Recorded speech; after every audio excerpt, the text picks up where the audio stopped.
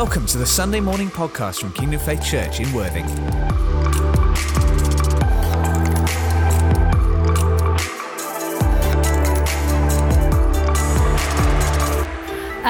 Right, just introduce myself.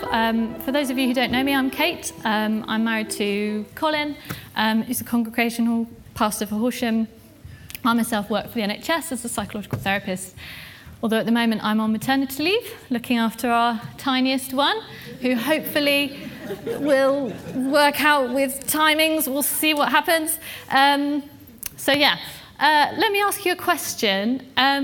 Who likes receiving gifts? Yeah, a good number of people. Who likes giving gifts? Yeah, okay. So if you answered yes to both of those questions, that's probably a good indicator that gifts is maybe one of your love languages. If you've heard of the love languages, maybe. For me, it is not my love language. I am rubbish at gifts, and thankfully so is Colin. So that's all right, because otherwise birthdays and Christmas and everything would suck, because we would be rubbish at giving each other gifts, but thankfully we understand each other in that. So just a story on that note.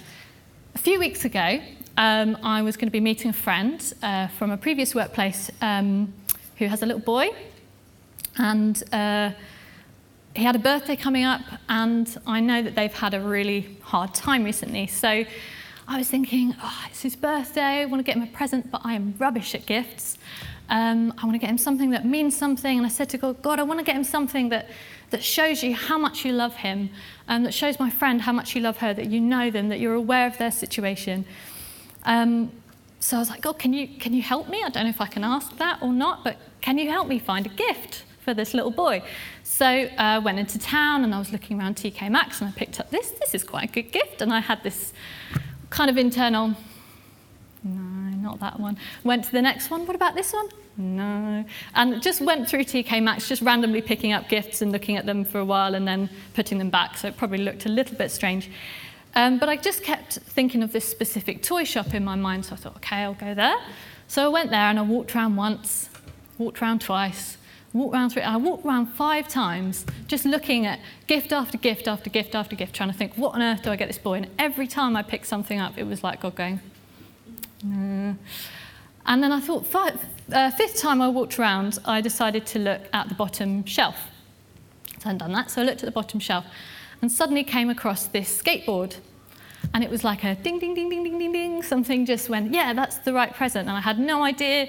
He's a bit young. Is a skateboard a good present for that age? I don't know boys very well. I have 2 girls. No idea. Okay, well, but that feels right. I feel like that's what God is saying, so we'll go for that. Saw my friend, gave them the present. He unwrapped it, and my friend said, how did you know? Did someone tell you? And I was like, what? And she said, he asked for a skateboard for his birthday, and I haven't been able to get him one.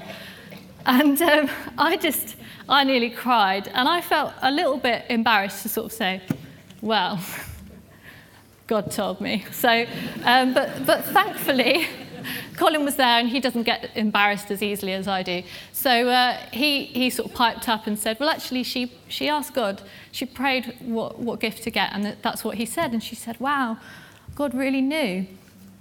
And I just love how that just shows how God cares about them.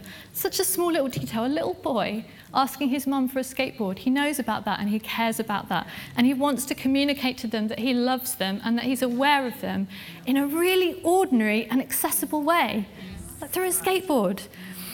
And Colin and I were talking about it afterwards, and he said to me, well, how did you know that was God? And I was like, well, to be honest, I didn't really know, but I guess, if it just been that isolated incident, I would have really not known. But over the years, I guess you learn to listen to God, don't you? And you share what you feel God is saying, and then you get that sense of, oh yeah, I shared that with somebody, and they said, yeah, that's really for me, and you really know that God is speaking, and so you learn to recognise His voice. And I felt like it's like that over time, we become more familiar with how His voice sounds and feels. The more we listen to it and act on what He's saying, and we see, oh yeah, that's God, then that means next time it's easier to then recognise His voice, right?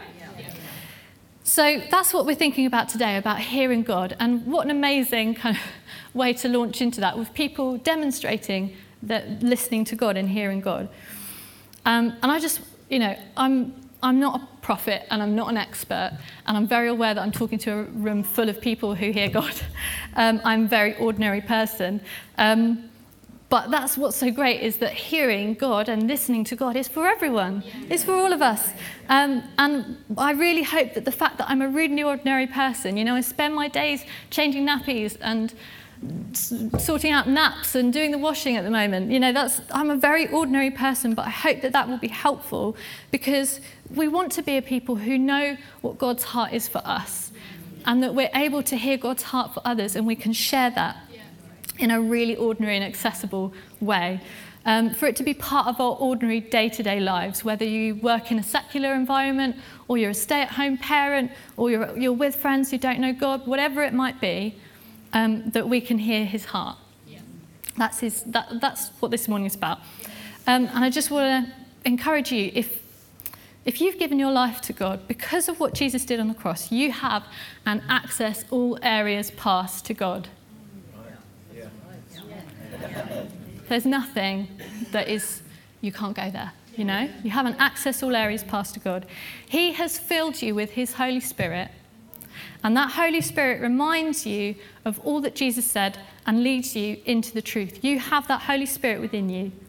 That Holy Spirit enables you to prophesy, dream dreams, and see visions. That's from Joel 2. Revealing to you the very thoughts and heart of God. That's who you have inside of you. So this is for everyone. One of my favourite verses is Proverbs 3, verses 5 to 6. It says, "Trust in the Lord with all your heart. Do not depend on your own understanding.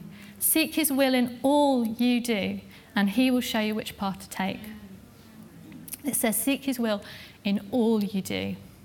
He cares. He cares about you and the details of your life, the people around you, the details of their lives. There's nothing too small for him. Nothing too big for him. We are called to be his hands and feet. There's a really brilliant quote by Saint Teresa of Avila, who was a Spanish nun in the 1500s. She said, "Christ has no body on earth but yours, no hands but yours, no feet but yours. Yours are the eyes through which Christ's compassion for the world is to look out. Yours are the feet that which he is to go about doing good, and yours are the hands with which he is to bless us now." So it's for us to communicate his heart. And my hope is that this morning will inspire you to listen out for God's heart for yourself and for others in new and different ways. And if this is a difficult topic for you, if hearing God is something that you feel you struggle with, please don't worry, and please stay tuned in. I hope to encourage you that you already hear God better than you think. And I just want to reassure you that I'm not being prescriptive this morning. I'm not saying this is how I hear God and therefore this is how you should hear God. God communicates with us in different ways because he's so good and so gracious. And I just want to encourage you, if you're reading his word and you are doing what it says, you are hearing God. And that's really, really important. And I'm just going to suggest that we slightly alter the phrase that we're using this morning. So we're going to talk about hearing God, but I'm just going to slightly alter it. Instead of hearing God, we're going to talk about listening to God. And the reason for that might just sound like semantics, but the word hearing means a special sense by which noises and tones are received as stimuli sometimes. Are received as stimuli. And to me, that phrase, hearing God, is fine. There's nothing wrong with it. But for me, it feels sometimes a little bit unattainable. Maybe that it can be difficult. Sometimes I can't hear him. There's too much noise. Do you know what I mean? Anyone else would feel that? And sometimes you can feel that other people have this special sense of hearing God, but you don't. Or there are times when you do have that special sense of hearing God, but you don't.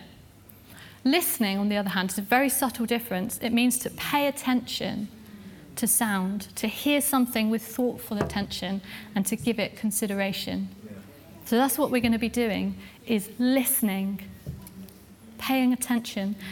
In his book about hearing God, which I will refer to a few times this morning, Pete Gregg says The problem is not that God doesn't speak, but that we can easily get disconnected, distracted, and distanced. And that can affect our ability to listen. And with that phrase, listening to God, it gives us a sense that there are adaptations we can make in order to hear him more easily. So we're going to look at a couple of biblical principles to start off with to help us know how we can better tune in and listen to God. And then I'm just going to give a few practical examples of things that have helped me better listen to God. And as I say, it's not prescriptive. So ways that have helped me listen to God for myself and for others. And then we're just going to have a little think about how can we test whether something is from God or not. Because as Pastor Paul was saying earlier, it's so important that we do that. It's so important that we test things.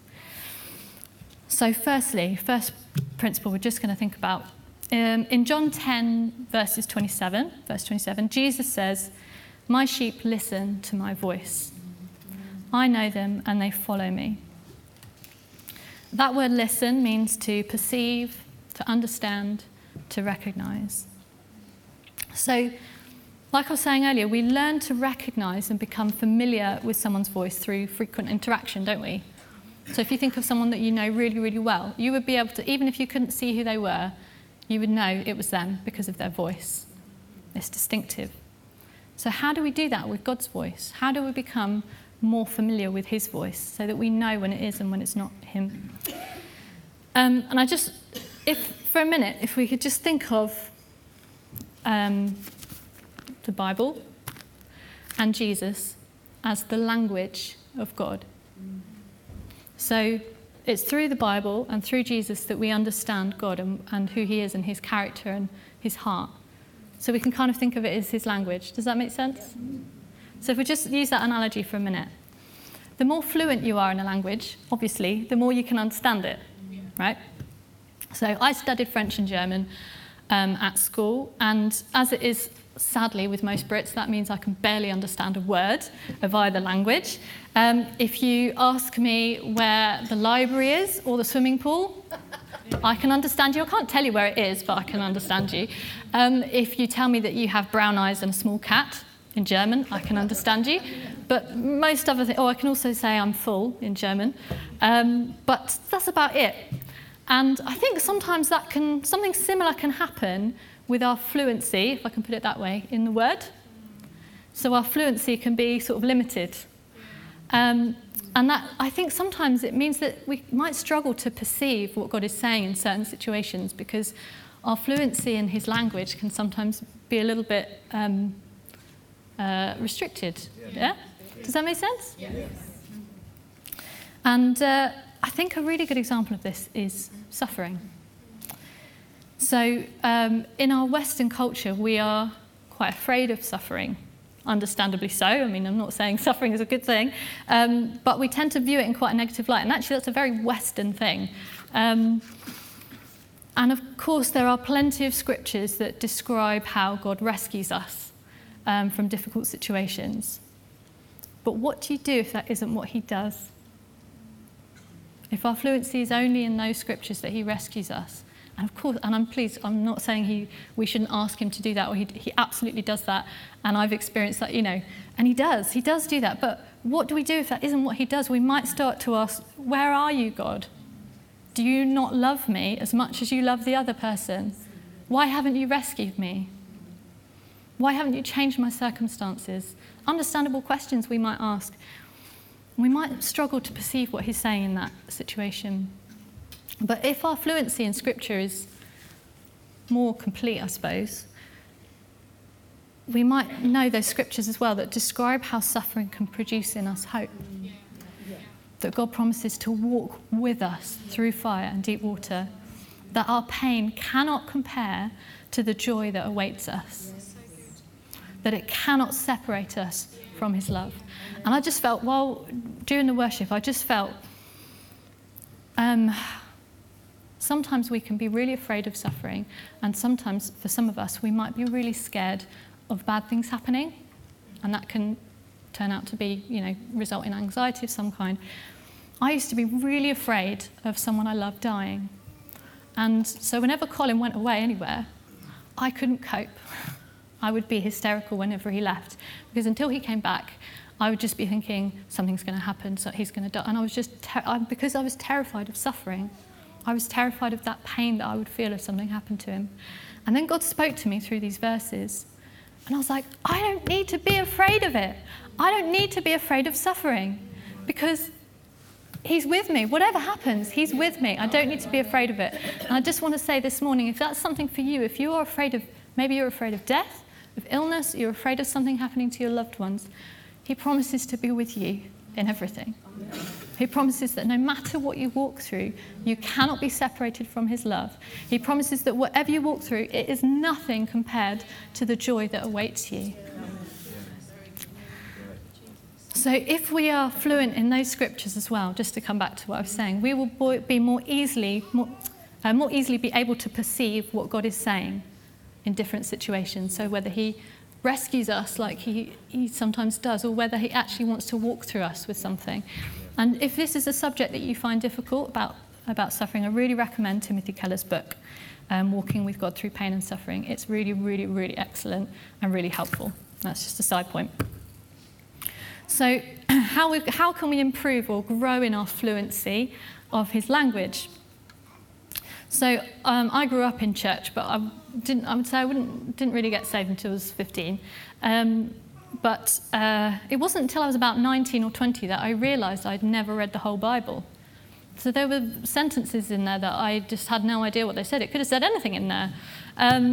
And it sort of hit me, I really need to read this book the whole way through. So I decided to read it chronologically, so in the order of events happening, rather than in canonical order, so rather than the order it's written in here.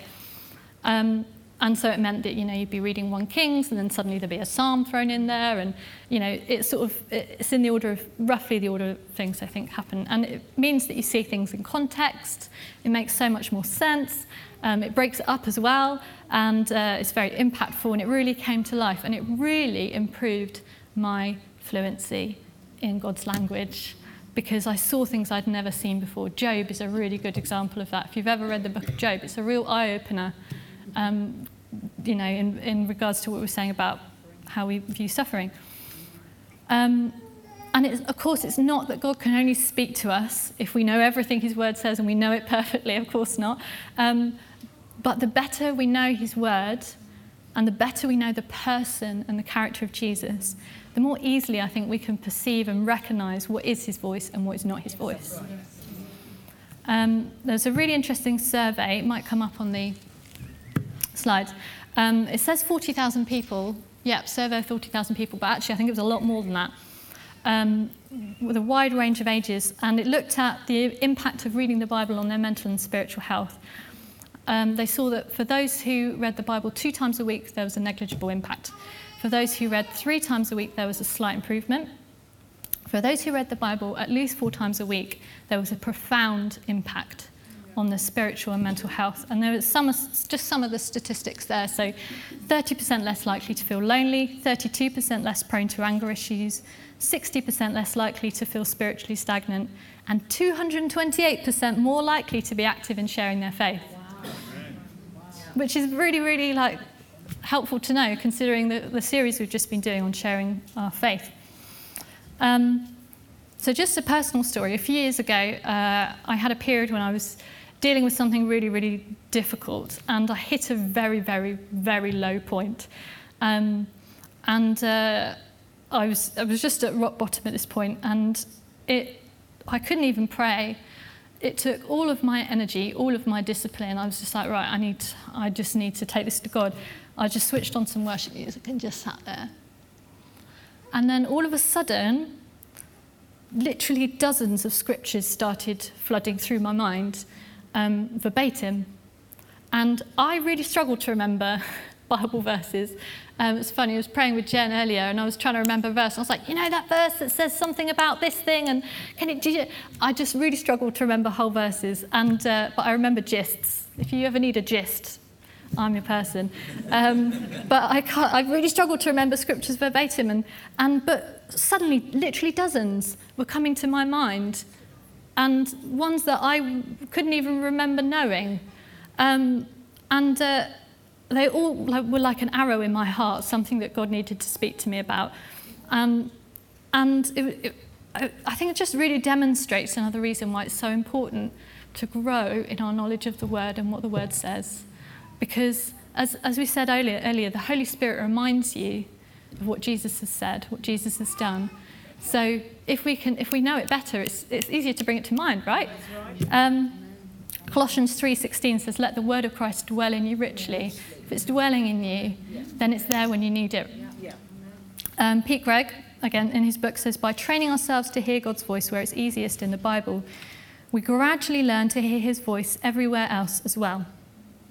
We start to hear him in books that are not sacred texts and between the lines of newspapers and in conversations with colleagues who don't even believe God exists. When we root ourselves in Scripture, the whole of creation becomes God's mouthpiece." Amen. So that's our first principle, and I know I've spent a while on that, but I think it's really important. Second thing is his voice may not always sound how we expect it to sound. Again, in his book, Pete Greig says, "Occasionally, God will communicate through dreams, visions, and audible voices, but mostly he will speak quietly in a still small voice, as he did with Elijah in 1 Kings, or sounding surprisingly ordinary, as he did when the boy Samuel confused his voice with that of the old man in the room next door." Surprisingly ordinary. And I think if we look at the character of Jesus in the Gospels, we can see that still small voice kind of in his character, the way he kind of responds to situations. Again, Pete Greig says, "Could it be that the creator of the cosmos is meek and not pushy, humble and not presumptuous, unassuming and not intrusive? Jesus wears his charisma lightly. He seems perfectly content to walk away from the spotlight of human attention and adulation. All this is so far from our experience of human power that we struggle to equate it with any kind of God. Are we prepared for God's voice to sometimes sound still and small? Because if not, we might miss it." And again, this is where knowing his language, growing in our fluency of his language, makes his voice easier to perceive, even when it's still and small. That makes sense? Yeah. So I just want to share a few kind of practical examples, things that I've found helpful. Firstly, thinking about listening to God for ourselves. And I think it's really important to start here, listening to God for ourselves, because if we want to be able to listen to God for others, we first need to be able to listen to God for ourselves, right? So with those principles in mind, let's have a think about some practical things. So day to day, whenever I'm coming to listen to God, to spend time with him, the first thing I always do is take some time to turn down background noise. And what I mean by that is things that we worry about, things that we care about, things that we want God's answer on. That's all background noise. Have you ever tried to have a conversation with someone in a loud pub or something? And I always have to read people's lips because I just can't hear what they're saying, and I often just nod and smile, and that usually gets me into trouble if they say something I shouldn't be nodding and smiling at.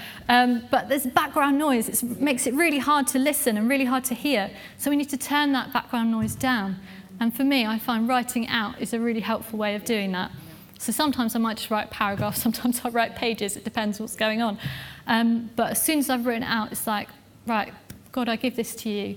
I cast my cares on you. Thank you that I can trust you, that you know what to do, that I don't need to worry about these things. So it means I can listen to him more attentively. Have you ever opened your Bible, hoping to hear from God, only to come away feeling frustrated and empty? If you have, is it because you haven't turned down the background noise first? Yeah. Again, Pete Greig says, "Pause to settle your heart before reading. If we hurry into the holy without preparing our hearts, we will see things not as they are, but as we are." Yeah. And I wonder if this is a reason why God sometimes speaks in that still small voice. We have to learn to turn down that background noise. We have to learn to cast our cares on him so that we can listen. So I wonder if that's sometimes what he does. It makes me think a little bit of our 3.5-year-old. If she's really upset about something, the best thing that you can do is just go in really close and talk really quietly and just, "Are you okay? What's going on?" And it calms her down. I sometimes think that that's what God does with us. He talks quietly because we have to calm down and listen. So that's the first thing I find really helpful. And usually while I'm doing that, or maybe afterwards, a scripture might come into mind. Again, Pete Greig. It's a really good book. I'm basically quoting a lot of him. When it comes to biblical meditation, interruptions can become invitations from the Holy Spirit. Pay attention to the unexpected trains of thought, the sudden promptings to stop and pray for a particular person, or to the words or phrases that stand out. So if you find yourself interrupted by a scripture that comes to mind, even if it doesn't make sense, pay attention to that. I find that often God will bring a scripture to my mind, and it doesn't make any sense, so I'll go to it, and when I look at the context, I'm like, that's what you're saying to me. I think because he knows I remember gists, so he's sort of thinking, well, she knows that verse, so I'll tell her that verse, and she'll get there. She'll cotton on eventually, because he's very, very gracious. But yeah, look at the context. Read it through. Study around it. Be curious. I think it's so important to be curious when we're studying the Word. What if you come across a word and you're like, what does that mean? Look at it in the original language, in the Greek for the New Testament or Hebrew for the Old Testament. What were they trying to say? What was the original writer conveying? Read a commentary. Just whatever you need to do to really dig into that scripture. Jesus spoke in parables a lot of the time. He didn't always speak plainly. He didn't always say exactly what he was saying. And I wonder if that's because he knew that those who were truly hungry would have to dig into his meaning. They'd have to meditate on it. They'd have to go away and, well, he said that. What did he mean by that? And they'd have to mull on it. And I sometimes think that's what we need to do with Scripture. We need to dig into it. And I find that when I've spent time listening to God in this way, the rest of the day I can recognise his voice so much more easily. Does anyone else find that? Yeah. It might be that this person comes into my mind. I think, I need to pray for that person. And God says something and I send it to them. Or I'm listening to a song and God speaks to me through it, or whatever it might be. So that's what I find helpful for more kind of day-to-day listening to God. But I also want to share a couple of examples of listening to God more directionally. So what if you have something where you're like, God, I want to know which direction I should go in. Should I do this or should I do this? Or those more, I suppose we could say, bigger decisions. I'm just going to share a couple of ways in which God has spoken to me in that way, and then draw out a couple of things from them. So as I said earlier, I gave my life to God when I was about 15. Before this point, I was really struggling at school, not doing very well at all. My parents were worried I was going to drop out of school, and I was in a very bad way emotionally. And I gave my life to God, and I really believed he'd talk to me about becoming a doctor. I can't actually remember how, but nonetheless, I was nowhere near the point academically where I'd be able to do that.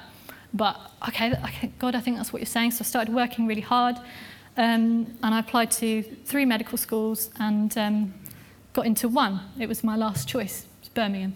Sorry, Birmingham. I actually grew to like Birmingham in the end. Later, God told me to go to Bible college. So here, Bible college here. So I deferred my university entry, came here to Bible college. And at the end of the first year of Bible college, I just had this sense like, medicine just isn't right. It's something that I was talking to my sister about it, and she was trying to encourage me to say what I was sensing. And I was like, I feel like God's saying I need to work with people's minds, not with their bodies. What is that? She said, it sounds like psychology.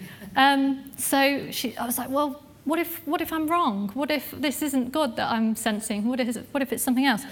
And she said, God's big enough and powerful enough to get you where he needs you to be. You don't need to be afraid. Just push the door and see what happens. So I called the university and said, could I change my degree from medicine psychology? And they said, well, you're in luck because we're one of the only universities in the country that group medicine and psychology together, so you can change your degree. If you went somewhere else, you would have had to have lost your place and then reapplied. And I just thought that was so interesting, how I'd gotten everything I needed, and I really thought, I've got a real chance of getting into universities. And I only got into one, but it was the one, the right one. And I love how in that, God spoke to me, and I interpreted what he was saying, and I got the interpretation wrong, but I went after what I felt... Sorry. I went after what he was saying, And my heart was in the right place, and he got me there, and he was gracious. And interestingly, last few years, God's been speaking to me about doing a doctorate. So maybe that's what he meant when he said about being a doctor. I only realised that a few months ago. So that's my first example. My second example is a dream that I had. And we heard this morning about having a dream. And dreams are something that in Western culture we tend not to take very seriously. But in the Bible, it's a really consistent way of God speaking to his people. So it's something we need to take seriously. And of course, not all our dreams are going to be from God. If your dreams are anything like mine, sometimes they're just bizarre. My subconscious is weird. But, you'll know, I think, when it's something from God, because you wake up and there's a sense of something profound and something meaningful and something significant, and you can write it down. And sometimes you'll know exactly what you need to do with it. Sometimes you don't, that's fine. Just write it down. Pray on it. So this dream I had, it was on the 9th of August, 2008. So that's an important date to remember, 9th of August, 2008. And this was before I came to the Bible College here. And in this dream, Rachel Imhoff, who's part of the congregation here, and Jane Urquhart, wherever she is, I don't know if she's in here. She's with the kids. Jane is married to Pastor Clive. They were in my dream, and they said to me, "You'll get married in 5 to 6 years' time, and we'll be at your wedding." And weirdly, in my dream, Jane looked like Cilla Black. Very strange. And I thought that was weird, but I wrote it down just in case it was significant. I knew it was, when you know it's somebody, but they look like someone else in your dreams, weird. And I tried for a while to work out what it meant. Does it mean this? Does it mean this? Of course, it's to do with marriage. So I was like, maybe it's this person, maybe it's that person. But I just realised I couldn't work out what it meant. It was too cryptic. So I said, okay, God, I'll leave it with you. I wrote it down, hid it away somewhere, and I'm not going to think about it.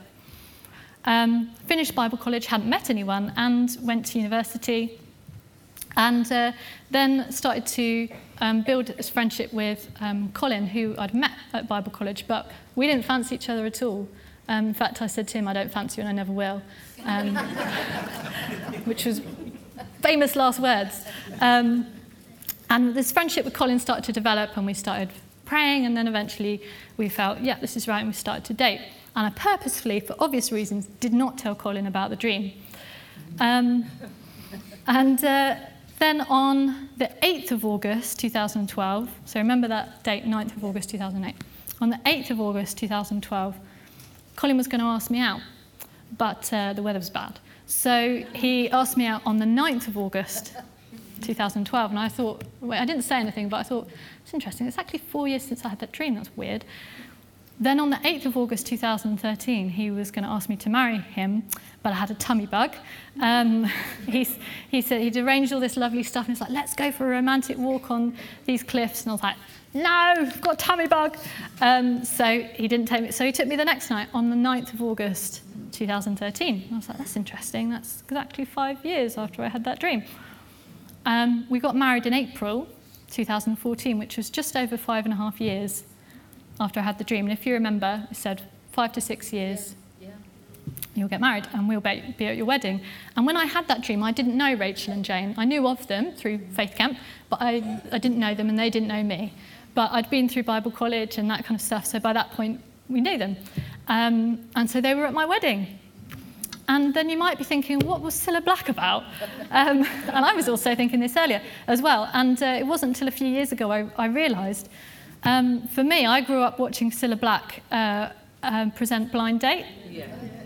And I realised Colin and I were kind of on a blind date at Roffit at Bible College because, as I say, we didn't fancy each other at all. And it wasn't till after Bible College that we suddenly opened our eyes and saw each other properly for the first time. And that was actually really important for our relationship to have that friendship first and what we both needed to walk through at that time. It was important that we didn't notice each other. So I think maybe that's what it went, but maybe it was just my subconscious being weird. And I asked God, why did you give me that dream? The Last Supper came into my mind. And remember what I was saying earlier, that biblical interruptions, follow them. So I read the Last Supper thinking this makes absolutely no sense to what I've just asked God. read John 14. I was reading the chapter in it, and I came to verse 29, and it said, "I've told you now before it happens, so that when it does happen, you will believe." I was like, oh. Thank you, because I know it needed a lot of reassurance. No, I'm joking. A couple of things I want to draw out from those two examples. So firstly, sometimes God might speak with a clear direction, but sometimes God speaks a bit more cryptically, doesn't he? Like in that dream. Why is that? I think it's so that we trust him. Not the word, not the dream, not our interpretation of that word or dream, but we trust him. 1 Corinthians 13 verse 9 says, "We know in part and we prophesy in part." So it's so important that we hold God tightly and our interpretation lightly. So often we do it the other way around, right? We hold on to our interpretation of what he said so tightly, and then when it doesn't happen in the way we think it should or in the time we think it should, we start to doubt God's love for us or his character. We need to hold him tightly and our interpretation lightly. What if you're asking God for direction on something, but you don't know or you're not sure what he's saying? Just like in that first example with changing my degree, don't panic, because God is big enough and he's strong enough to get you where he wants you to be. We would be in a lot of trouble if God's plan was dependent on our ability to hear him perfectly. Thankfully, we are not that powerful. He is more than capable of opening and closing doors as needed. Just want to take us back to Proverbs 3. Trust in the Lord with all your heart. Do not depend on your own understanding. Seek his will in all you do, and he will show you which path to take. That word, seek his will, sometimes translated, submit your path, acknowledge him in all your ways. It literally means to know him. And to me, that means know his wisdom. Know that he's wiser than me. Know his goodness. He works everything for my good. Know his insight, his power. Know him in all your ways. Trust him with all your heart. Depend on his wisdom. Trust his wisdom and not your own. Because sometimes God doesn't do things in the way we think he should, in the time we think he should. He will make your way straight and smooth. Sometimes we don't know which path to take. Sometimes you might be asking God for direction and you don't know what he's saying. But we can trust that if your heart is to do his will and we're surrendered to his will, we've submitted our path to him, we trust his wisdom over our own, he will make your way straight and he will get you where he wants you to be. Amen. We don't need to worry. We don't need to be afraid. He's big enough. He's powerful enough. Proverbs 16 verse 9 says, "In their hearts humans plan their course, but the Lord establishes their steps." Amen. So of course we seek him, right? And we want to do his will. It's not just that we go around doing whatever and he'll get us there. But we don't need to worry. If we're submitted to him, we don't need to... Does that make sense? Yeah. Listening for others. I'm aware of time, so I'm going to try and be quick. Listening for others we might think of as prophecy. So in a biblical context, to prophesy is to communicate the mind and heart of God. 1 Corinthians 14 verses 1 and 3 says, "Follow the way of love and eagerly desire gifts of the Spirit, especially prophecy. The one who prophesies speaks to people for their strengthening, encouraging and comfort." When we listen to God for others, we are seeking to communicate God's heart for them in order to strengthen, encourage and comfort them. How do we know what we are hearing is from God? We'll come to that in a moment. But I just want to share a few examples of listening to God for others. So there's that example I shared earlier about the skateboard and how that was just a really sort of non-spiritual way of sharing God's heart for somebody. What about if we want to have a more spiritual, ask God for something a bit more spiritual than a skateboard, and we're praying for somebody? I find really helpful if I'm praying for somebody, holding them in my mind's eye, picturing them in my mind and just praying in tongues. 1 Corinthians 14 verse 2 says, "For anyone who speaks in a tongue does not speak to people but to God. Indeed, no one understands them. They utter mysteries by the Spirit." And I kind of feel like when you're praying in tongues, it's like you're having a conversation with God that you don't understand, but he understands. And I feel like you open yourself up to be able to listen to him, to hear him, and he can share with you a glimpse of his knowledge about that person, something they need to hear. So I find that really, really helpful. And sometimes if you do that, you might have a picture that corresponds with Scripture. So And it will always affirm scripture, obviously, but something that might, remind you of a specific scripture. So recently, I had a friend who's not a Christian. She was going into court under really difficult circumstances, and she asked me to pray. And I had a picture of her surrounded by these huge wings. And so I was reminded of that psalm about taking refuge under his wings. So I shared that with her. If you get a picture but you don't know what it means, just describe it as best you can, because God might give the interpretation to the person it's for rather than to you. Or maybe rather than something like that, it might be just an encouraging word.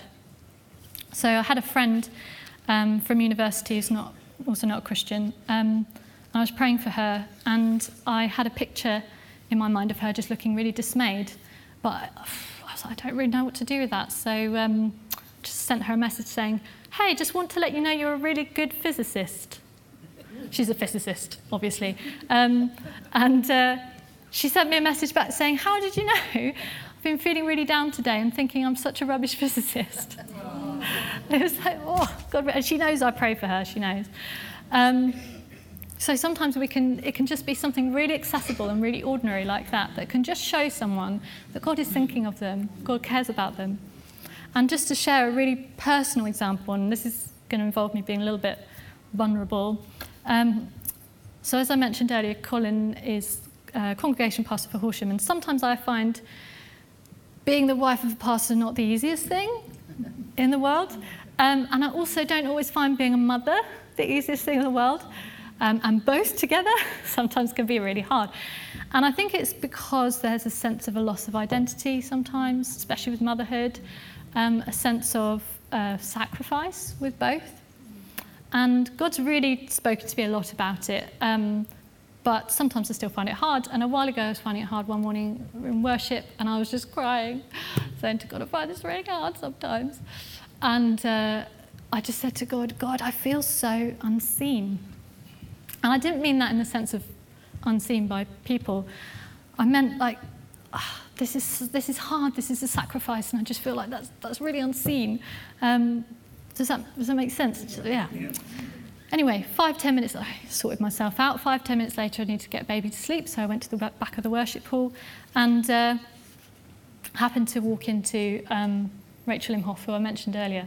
She always seems to be around when I need to hear something from God. And we just started chatting, and she just started praying for me. I can't even really remember how. I didn't say that I've been crying 5 minutes earlier. Maybe she could tell. And she just started praying for me, and she said, you are seen.